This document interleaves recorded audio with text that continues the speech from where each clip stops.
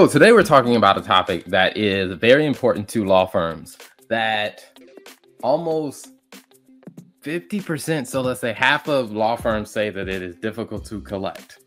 So from doing some research of what you've seen and even in your experience and just working with collections and AR and stuff like that, what was the first thing that kind of popped in your head when you started seeing some of those statistics that almost half of law firms surveyed said they have a challenge collecting? I wasn't surprised at all because I think it's a problem across the board. Like when I think about some of the companies that I've worked for, collections, especially more recently, collections is a very big part of it because at the end of the day, like if you don't collect, if you do work and you don't collect your money, cash flow becomes an issue because at the end of the day, you need the cash to run the business. So I wasn't surprised when I saw that law firms struggle with that because I think any company is challenged with that. And when it ultimately comes down to it is, do your customers like you enough to pay you on time? Do they feel like it is worth for them giving you a portion of their money when you want versus when they want to? And I think that was kind of what I saw, especially with the larger corporations. Every company is trying to conserve their cash flow. And so they're all trying to extend how long they can avoid paying you. So, I mean, I wasn't surprised.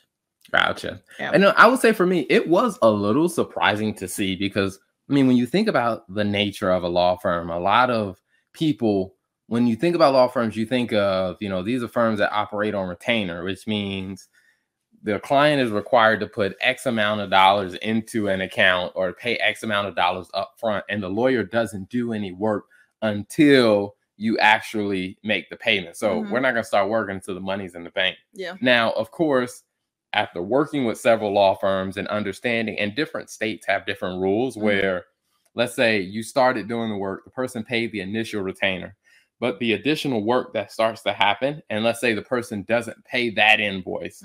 And in those cases, I could see that happening because some lawyers that I've talked to have said that when in some states, if a client is not paying the invoices, then that's not a strong enough reason to withdraw from the case, which can be a interesting thing. I mean, because when I can compare that to like with an accounting business, right? If a client, and even with accounting, is you really, I guess in theory, you kind of don't leave the client unless I guess you say the invoices get really, really old. So once they start getting like 90, 100 days old. And even in some cases, if it's more than a year old, then you really can't sign. You aren't supposed to do any additional work. Right. So I think, there's this good faith kind of mindset of, hey, if we do the work, we believe our clients are going to pay us. But I was a little shocked at first, but as I started to dig in and understand how a lot of different law firms don't really stick very strictly to, hey, you need to pay before we start doing work. And I'm just like, okay, all right, collection problems seems understandable to me. That's interesting. I never knew like that some states actually, I don't want to say don't allow you to withdraw, but basically say, hey, if you were to stop like performing services for a client because they didn't pay, like you can't actually do that. I didn't know that because I guess what have you seen has been kind of the setup for most law firms in terms of like when it comes to billing clients. So I know you mentioned, first you start out with the retainer, and then after the retainer, hey, you pay, is it progressive payments or is it kind of payment at the end? So some of the way that it works is, you start off, a lot of firms when that do retainer work is start off with a retainer, like, hey, we'll do the consult, you pay the consultation fee, and then, hey, here's the plan for your case. We're going to support it. And as the attorney is working on it, the paralegals, the staff, typically monthly, they're billing the client to say, hey, here's your latest bill. If the money is in the retainer account or in the trust account, they just pull the money from the trust account, and then whatever payment the client makes just replenishes the trust account. So in theory, the money's already there that you're billing them for. They're just replenishing the trust account. Well, where you get into a situation is if the firm isn't sending the invoices in a timely fashion, or if, for some reason there's a miscommunication with the client on it to where the trust account isn't getting replenished, is usually where you start to have the issue. And, from a legal standpoint, if you think about it this way, as a lawyer, you have gone before a judge or whatever the jurisdiction is, and you've told them, hey, I so-and-so law firm am representing this person. So that is on record. So if you want to be removed from the case, you have to, typically from lawyers have told me, you got to write a motion. So you write a motion to be removed from the case. So now in the court system, in the court records, it is documented you are no longer the legal representative of this client. Well, a lot of times you have to give like reason for it. And what some lawyers that I work with have told me is, like, in their state, if the only reason is, well, this person isn't paying their invoice, that may not be a reason the judge grants you to be, withdraw from that case. That makes sense. I think that is a difference then in terms of like other industries that I've seen, because I think if we're going to jump into just advice and tips, I would say the first thing is just setting very clear expectations, because oftentimes, like even with some of the companies that I've worked for, oftentimes where the line gets blurry or where it gets confusing is there aren't clear expectations. So whether it was, hey, you said you were going to do this part of the job for us for free, or this was supposed to be like a demo unit, which is basically like a free unit for us to try out the equipment, see if we liked it, and then we're going to pay you, for something when we actually put in an order. So I think the clearer you are on expectations of basically identifying, we've done a lot of like immigration lawyer stuff. And I like how some of the lawyers we've worked with are very clear about, hey, this is what it's going to cost. This is the expectation on payment. This is when we expect you to pay. In some cases, I've seen where the payment is actually required before the filing, which I don't know if you're able to set that up across every state, but definitely I would say being very clear about expectations so that there are no surprises going into it. I would much rather know, even as if I'm putting myself in a position of a customer, I would much rather know ahead of time, hey, it's going to cost $1,750. It's going to cost $5,000. It's going to cost $10,000. This is the expectation on payments. This is when it needs to be paid.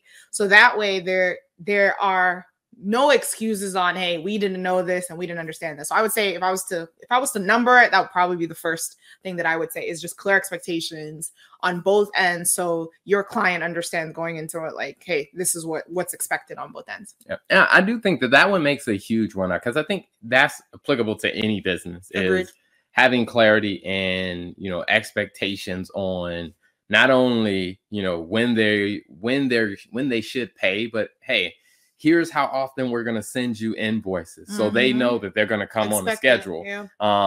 And then also is like, hey, here's about how much. Now, I think that's why a lot of law firms are trying to transition to doing kind of a flat fee approach. Now, when it comes down to, if you're doing a litigation case, when it comes down to having to go on the trial, it's very unpredictable what you're going to run into. So they may not do a flat fee on that. But for some of the routine stuff, a lot of firms are going to a flat fee structure. That way, the client knows how much it's going to be, and they can have that clearer expectation.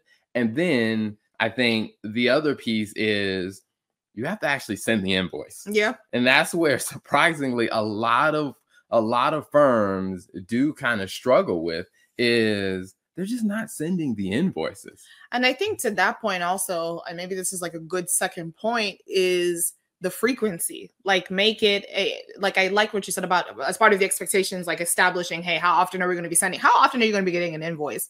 But I would say not waiting until the end, like to bill them. You should be billing them recurring, because if you think about it, the hours that you're spending in court, the hours that you're spending on the cases, those are hours that have already been incurred. Like that is work that you've put in.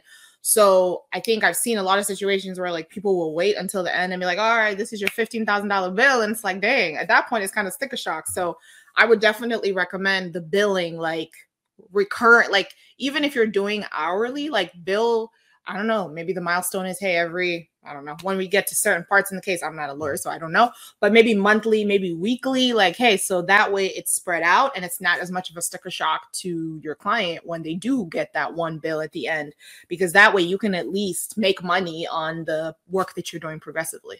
Yeah, I mean, I think that makes sense, because one of the things that I've noticed as a behavior for a lot of law firms is this behavior that, because their margins are really good. I mean, because typically with some service-based businesses, like professional service-based, like law firms, medical practices, even some accounting firms, where the margins are high enough to where you don't desperately need everybody to pay like right away. It's not like let's say a restaurant or something. Like restaurant, your margin may be, a few percentage points. Yeah, no, with the restaurant, you're not coming in there and eating and not paying me. You gotta pay. Yeah. You gotta and pay. So when it comes down to a law firm, because they have higher margins to where, and especially the ones that I see the most guilty about this are ones that do contingency work, like a lot of them that do personal injury, where you're getting, let's say, 33% of whatever the client wins.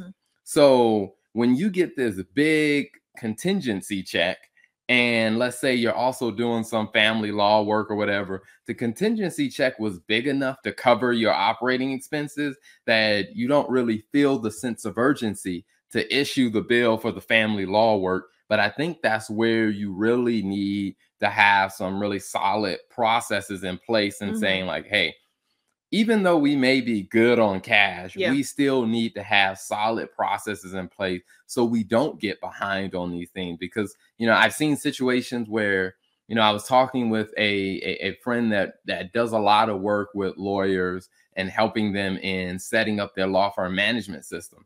And one of the things that she was telling me, she said that there are a lot of people, and it was a specific story she was talking about where there was a client that she was trying to work with, helping them get some stuff set up. And she was asking, oh, what's the frequency that you bill your client?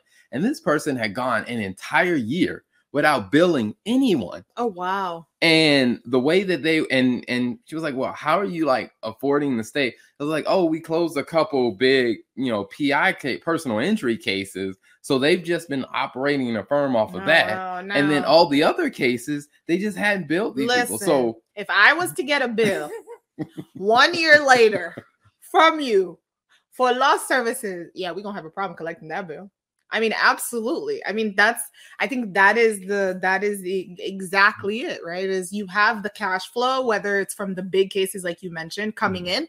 So you don't feel the urgency, like you said, to bill them. Like, of course you're going to have a challenge collected from a client after you've basically haven't billed them and you provided this service a year ago. Absolutely. It's going to be a challenge. Yeah. I mean, and even so, like some of the recent statistics, I think it was like I think it might have been Clio that put out a report. And one of the things that they were showing is out of all of the hours that you bill, that firms were billing clients for, they surveyed, quite a bit of law firms. And one of the things that they were seeing is that there was a trend of about only 89% of the billed hours were being collected, which means that's like 11% of the invoices that people were sending out just weren't getting collected. So, I mean, if you take a step back and you say, okay, all right, let's say if we are a $1 million law firm, I mean, we have a few staff and we're cranking out the work. If you're doing $1 million as a law firm,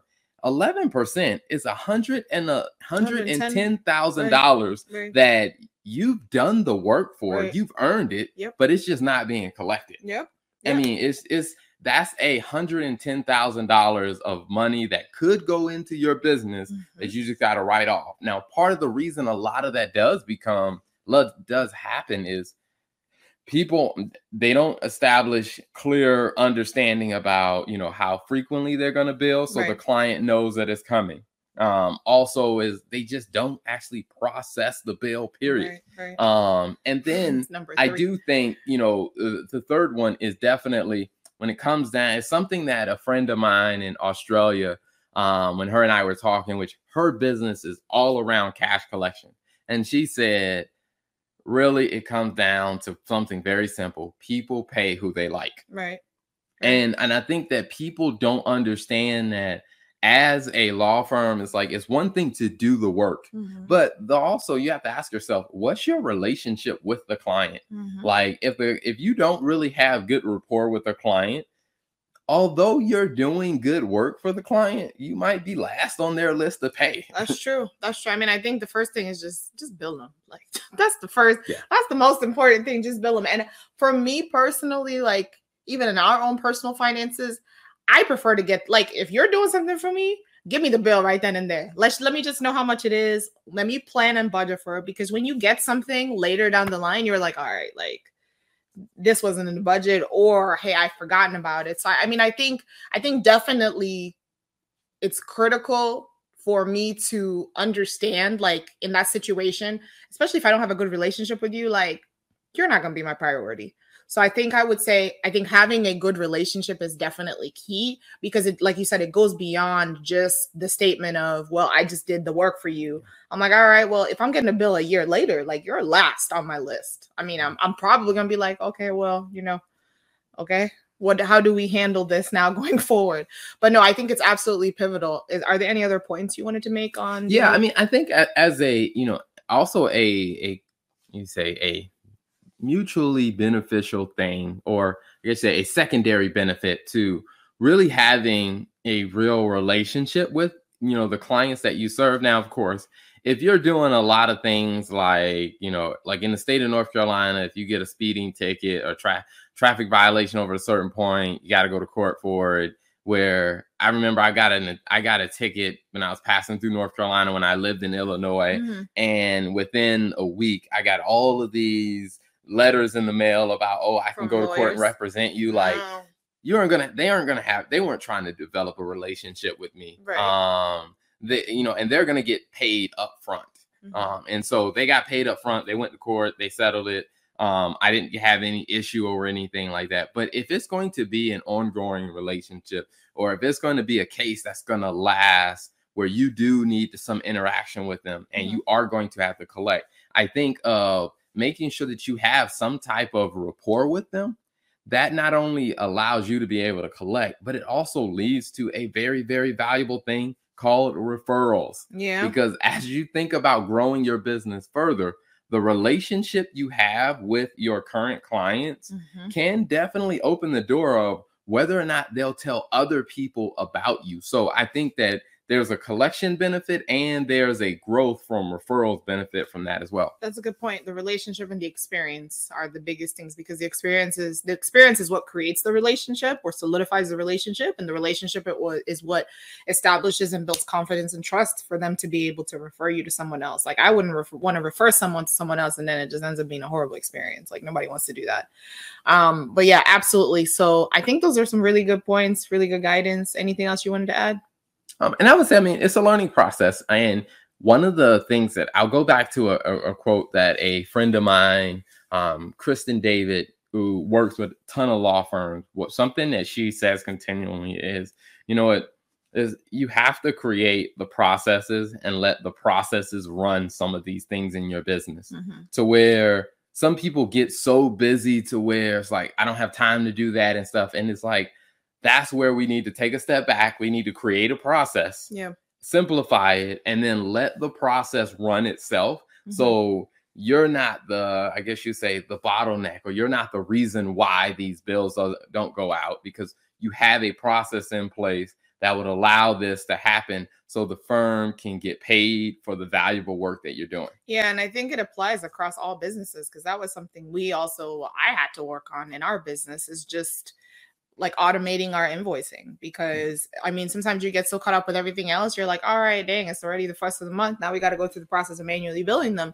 But it's like for the recurring clients, it's like, hey, just automate it and make it a simple process. So that way you're not having to go back and, remember that this is something that you need to take action. So absolutely agree. I think processes are important. So absolutely. Yeah. Thank you for tuning in. Thank you for tuning in to another episode of the Finance and Accounting Show. If you like what you heard, don't be selfish. Make sure you hit that subscribe button and then share this with a friend because you know a business owner that could definitely use this insight. So be sure to hit that subscribe button, share it with a friend, and turn on the notification bell so you get all the updates when we release a new episode.